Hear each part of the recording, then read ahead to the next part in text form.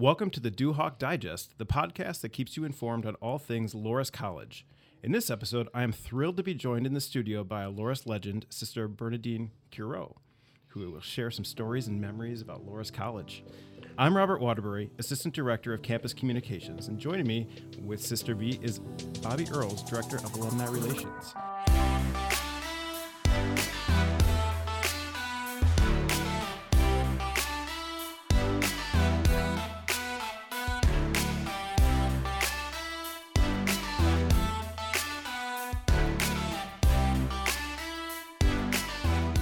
Sister B, Bobby, thank you so much for joining me. Thank you, Robert. We're so excited to have you here, Sister. Thank you. It's great to be here. I'm enjoying it. And to be with the two of you is a treat. So I love hearing Robert introduce you to as well, Sister B, because everyone who knows you knows that if you're a friend of Sister Bernadine, you get to call her Sister B. So you know right. You have many, many friends because so many of them refer to you as lovingly as Sister B. Yes, and I love the nickname. And Bud Noonan started that because, Bernadine was too long for Bud to be bothered with. So Bud started my, working when I'd be working with him with credits and grades, et cetera. And so finally he just said, Sister B, that's it. So I didn't contradict him, and so Bud is so wonderful, and so I'm just grateful that he gave me such a good name. That's right. Because it would have been too bad if it were. Well, and your connection to Loras is one that spans decades and generations. And I think it's really good for us to kind of start at the beginning. So you grew up on a farm in rural Cascade. Right, it was rural Cascade, and if you went on Highway 151, you'd go through that. Go by the Sacred Heart Church, and that was where I was baptized and confirmed. And then you go by over the bus. There's a sort of a little ditch or a little bridge is what I'm trying to say. A little bridge there, and you'd go over that, and then you kind of go up a little hill, and the fourth house on the right was where I was born, and that was my mom and dad's house, and they bought that during the Depression in 1929, and so they worked hard, and we learned to treasure what we had and the marvelous times. So there was a little country school along the way there, and so I went to a country school where I think there were probably 3 or 4 other students that went there. I can't remember if my brothers went there or not. But then when it was time for high school, I had an aunt, Sister Teresita Cureau, in the visitation community. And at that time, the visitation had a high school, and my aunt convinced that my mother and dad should be sure that I would get to that high school because I would get classes that I wouldn't get any otherwise. Now, this was an extreme sacrifice for my mother and dad. As you know, they had purchased the farm, and now they're starting their family, and they had it was started for a while because I have 3 younger brothers, and then I had to enter the convent to get a sister. But anyway, I'll kind of go back. But so I went to the little country grade school, and it was close enough to our house that we could work to, and was right on 151. But then to high school, I still don't know why this all worked this way, but my brothers all went to a little country school or else to St. Martin's to grade school. And I came to the Visitation Academy and boarded there for 4 years. And those were some really lonely days because it was the first time I'd be separated from my mom and dad. But it paid off because now that I can look back and think of all the people that I met at the Visitation Academy that I never would have known if I hadn't had that high school background. Plus, I could take classes like the advanced math and chemistry and biology that they would not have had at the Sacred Heart School in Fillmore. when I graduated, I received an award for being the outstanding visitation graduate in my senior class. So that was all wonderful. So then, in those days, Clark College was open, and so I came to Clark College, and I was a mathematics major because I love math. But the convent did not need a math major. They needed somebody in speech and drama. So my major was changed by the sisters, which was very probably. I'm just so amazed at how God has worked in my life, and how he's put so many wonderful people like the two of you in my path. It's been just an exciting time. And one of the things, too, that you talk about so amazingly well is your path from being interested in math to then entering into psychology counseling and the impact that your change in major has had on all of us. And we here at Loras love to talk about the 40-plus years that you dedicated to Loras, but you had many other careers and other impact within the Dubuque community from your days at Visitation, Nativity, Wahlert. Tell me a little bit about those years and some of the roles that you played. Graduated from the Visitation Academy in 1947. Now, the reason that I went away, I guess, basically to school was to be able to, get credits in what I needed, and to be able to take the classes in the high school that I needed. So that was good. But being at the Visitation, as I said, was a wonderful, wonderful gift. And then going to Clark was a big gift too. And it was at that time that the sisters said I would not be a math major, but a speech and drama major. So I got my speech and drama major from Clark College, and then when it came time to when I was out of college, the president of the Visitation was Sister Pran Marie Condon, and she had the foresight to say that now I must go on and get my master's, and when I get my master's, then I was to get it in counseling, just what you said, Bobby. And when I taught grade school at the Visitation, we had all the K through things. When I taught the grade school, Bob Caliban, a special name at Loras College, Bob Caliban was working his way through Loras by cleaning the floors at the Visitation Academy. And, of course, I taught third grade at that time, and the third graders didn't mind being kept after school because Bob was there cleaning the floors, and he was always so fun and so good with the girls. And am I at a place where you want to ask another question? You're great. I could listen to you all day, Sister B. What I really enjoy, too, is that your connection to Loras, as you mentioned, through Bob Caliban, and I know you also taught Tom Talkie. Oh, yeah. Those individuals who graduated from Loras, you had an early connection with them long before they graduated Loras College. Okay. Oh, yes. Don't let me forget Tom Talkie. I mean, he was my prize student, and I love Tom Talkie. And he was in the 8th grade, and I taught all the 8th grade math at Nativity Grade School, and Tom was one of those. And the fun thing that we love to talk about, too, is so many people know the Loras history of when women arrived in the early 70s, but you also attended in the late 60s classes with men to receive your master's degree. And that was a unique opportunity that only a few women had the opportunity to enjoy. That's exactly right. When I was at Clark, when Loras went co-ed, some of the top students from Wahlert came to Loras because they had such good background at Wahlert. And that was another wonderful, the way the Lord has interacted in my life. When I was at Wahlert,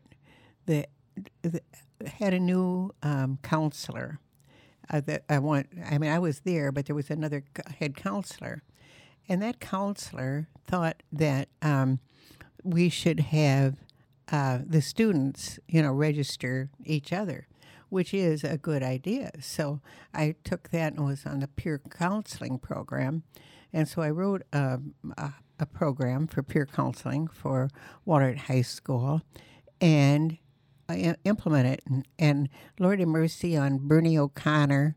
Bernie said, I don't know what you're thinking about, sister. That's not going to work at all, And so don't be surprised, but the Lord made it work. And at the end of the day, Bernie O'Connor said, sister, I'm eating it. I think there are probably many opportunities for you to show some great leadership in the world of counseling. And I know you have really built wonderful relationships with Loras students and graduates over the years. Talk a little bit about working here at Loras and some of the things you remember and enjoyed. Oh, yeah. It's really, thank you, Bobby. Ursula Delworth was the expert in peer counseling. And so I was at Wahlert, and of course I knew Jerry Jorgensen, and Jerry stopped to see me, and he said, oh, I see you have a book there by Ursula Delworth. And I said, oh, do you know her, Jerry? And he said, oh, yeah, she taught me graduate school in Colorado.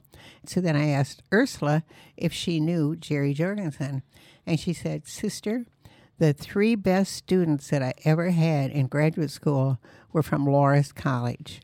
I was at Wahlert at just a great time. That's the way I just can't believe how, you met so many friendships like Ursula, knowing them already, and different people that had gone ahead of me. And then, of course, Bishop Franklin was in charge of the counseling program at Wahlert. And every time I think of Wahlert High School and that, I think of he had the most organized counseling program. When I was at Wahlert, there were, 2,000 students there. And I remember Bishop Franklin say, now, don't expect to know everybody because, it's about the same size as Cascade, so you're not going to know all the students here. So he was very supportive also. But you really have had an opportunity to work with and impact so many people. Yeah. Mm-hmm. Talk a little bit about the individuals that you've worked with here at Loras College. And you talked a little bit about Bud Noonan, how he gave you the nickname of Sister B. Oh, yeah. Tell us a little bit more about the people you've had the opportunity to work with along the way. Right. Well, as I've already mentioned, Bud Noonan was just marvelous. And and at those days, his brother Frank Noonan was here. If somebody was really flunking a course, all I had to do was call Frank Noonan, and Frank Noonan would see the person and work with the person, and believe me, he passed class. Sure. But it was everybody's working together as a team. And then, of course, Diane Gibson at that time started the learning disability program, and that was such a gift.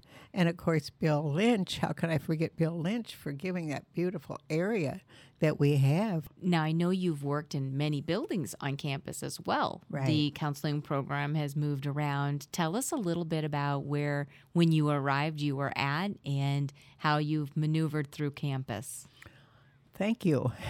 When I arrived, I was up on the floor at in the campus ministry that had this beautiful window in it, and that was where Father Barta and had his PhD from Fordham, and he was just a fantastic teacher and counselor. And I mean, I'm sure, he probably still has lots of people come back to talk to him because he is such a gift to all of us. I know one of the things, too, when people hear about you, and of course they remember you on the counseling staff, they first and foremost remember you as their friend, their advocate, their mentor. You've met so many people. Tell me how counseling has even evolved over the years from when you first started to when you retired. Oh, thank you. That's right. You bring back a lot of memories, Bobby. Thank you. When I first started, it was pretty much individual counseling.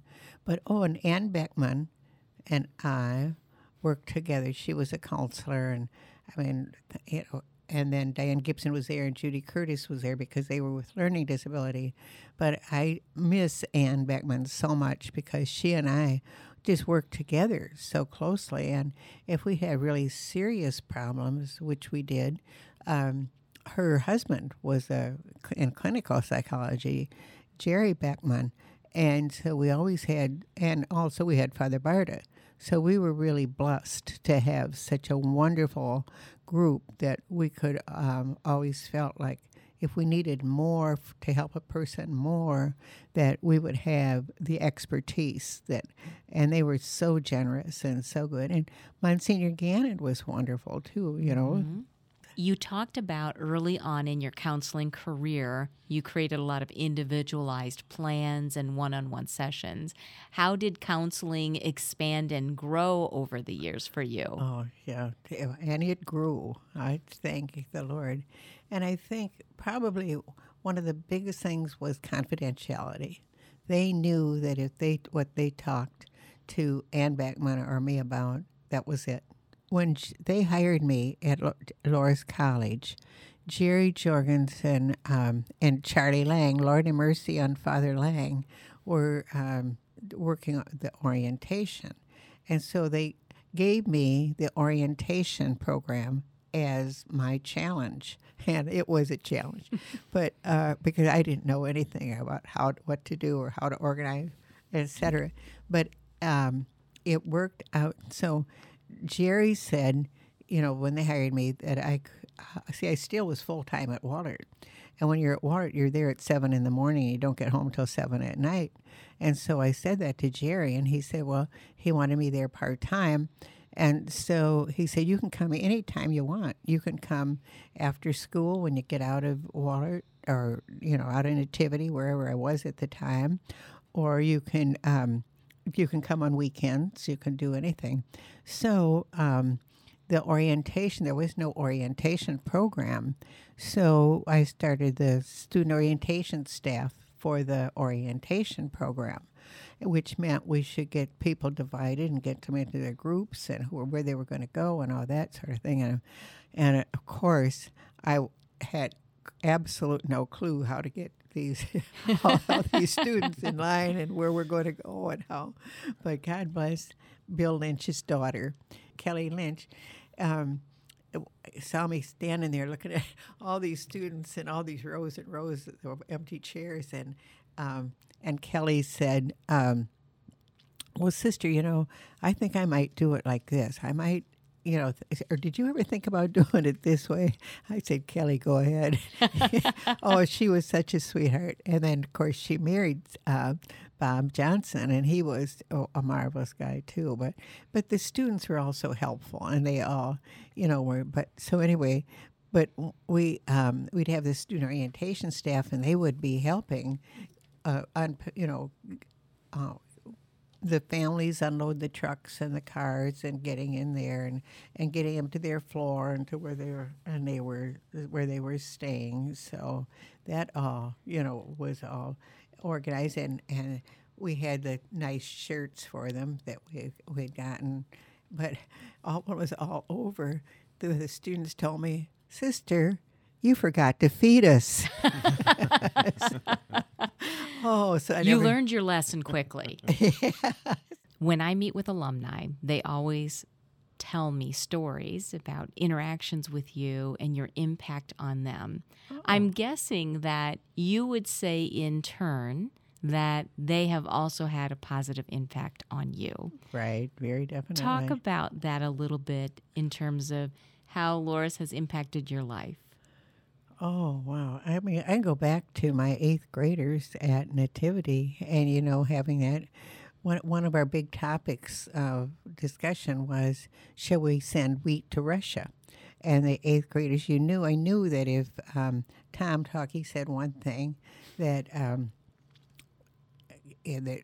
let's say Pat Mullen or Karen Kane would say just the opposite, and then we'd get these good debates going and understanding. And so they taught me a lot. And then there were so many more students that would enter in and would work with that. And Tom Talkie has been a real positive influence in my life. I mean, he's a very spiritual man, and we still, share about the Lord living in us and reading and praying and that. But Tom has just been such a gift to me. I couldn't ever begin to say thanks enough for Tom. And tell me a little bit, though, when you entered the convent, the dress code that was enforced, and then how that evolved over time. Oh, that's right. Well, when you were there for a year, there was a white veil year. And the white veil year was the year when you'd prepare for your vows and you'd study and pray and learn, decide if this is what you're going to do or if you're not going to go, you're not going to do it or that sort of thing. So when you got the white, so we wore this posthumous outfit up until the white veil year. The white veil is a complete habit, except you wear the white veil, and but other than that, after that, then you take first vows, and you usually have a complete year of preparation, and you don't go out, didn't go to any meetings or anything. I just would be out, and it was basically a freshman in college. Sure. First vows, and the first vows are temporary, for poverty, chastity, and obedience, that you're ready to give up and to follow the rule and all that sort of thing. So that was pretty much taken care of. And then at the end of that time, I guess that was the 3-year period. Then I made final vows. So that was and just this past week, or maybe a week or so ago, I had this woman ask me, if you had to do it over again, would you go to the convent all over again? This is what God wanted, where he wanted me to be. This is what he wanted me to do. And I'm trying to do everything that I can, to bring Christ to other people and to show that love and kindness and caring. Well, I know everybody at Loras is happy that God's plan led you here. Oh, and, thanks. And over all your time here, obviously you've seen a lot of changes, a lot of things but a lot of things stay the same too. When you look back at all your time at Loras, what sticks out to you the most? What really stands out was when I was the director of the counseling center, and enjoyed so much working with Ann Beckman and the people that I work with, and Diane Gibson and Judy Curtis, and and then the students that we saw that we would be counseling and trying to assist. So I think that trying to really bring Christ to them. And what I really loved is being in the counseling center. And now what I really miss is being at Loras. Well, it's always wonderful to see you, Sister B, because when you come back to campus, it's as if nothing has ever changed. And I know when people see you around, that feeling is mutual. Right. So I hope so, because I sure do miss being here. I love hearing about some of the programs that you were involved with. Orientation today is so successful, and that can be traced back to you. Thank you.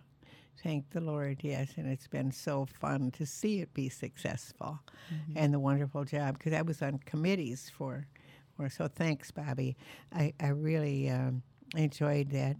And, of course, now, with some of the students that are coming in are older brothers and sisters of people that I worked with a few years ago. So I love that. Well, the Loras legacy will live on in many things that you have touched and you continue to touch. So thank you so much, Sister B. thank you. Oh. Yeah, your impact really is tremendously far-reaching. Oh, thank you very much. I appreciate that. I hope that the Lord is happy with what I'm doing and helping, bring more people to Him. Well, thank you, Sister Bernadine. I appreciate you coming in and taking the time to share your stories. And I know everybody's going to be very excited to hear your podcast, and I know it's going to be very popular. Bobby, thank you so much for sitting in and joining Thanks, us. Thanks, Sister B. And I'm really excited and privileged to have been a part of this. Oh. Thank you to all who listened in on our discussion. We hope you enjoyed the conversation, and if you're looking for more information about Loras College, be sure to visit the Loras Daily website at daily.loras.edu for new stories, podcasts, and other information every day. We hope you'll join us for the next Duhawk Digest, and go Duhawks. Oh, thank you. Go Duhawks.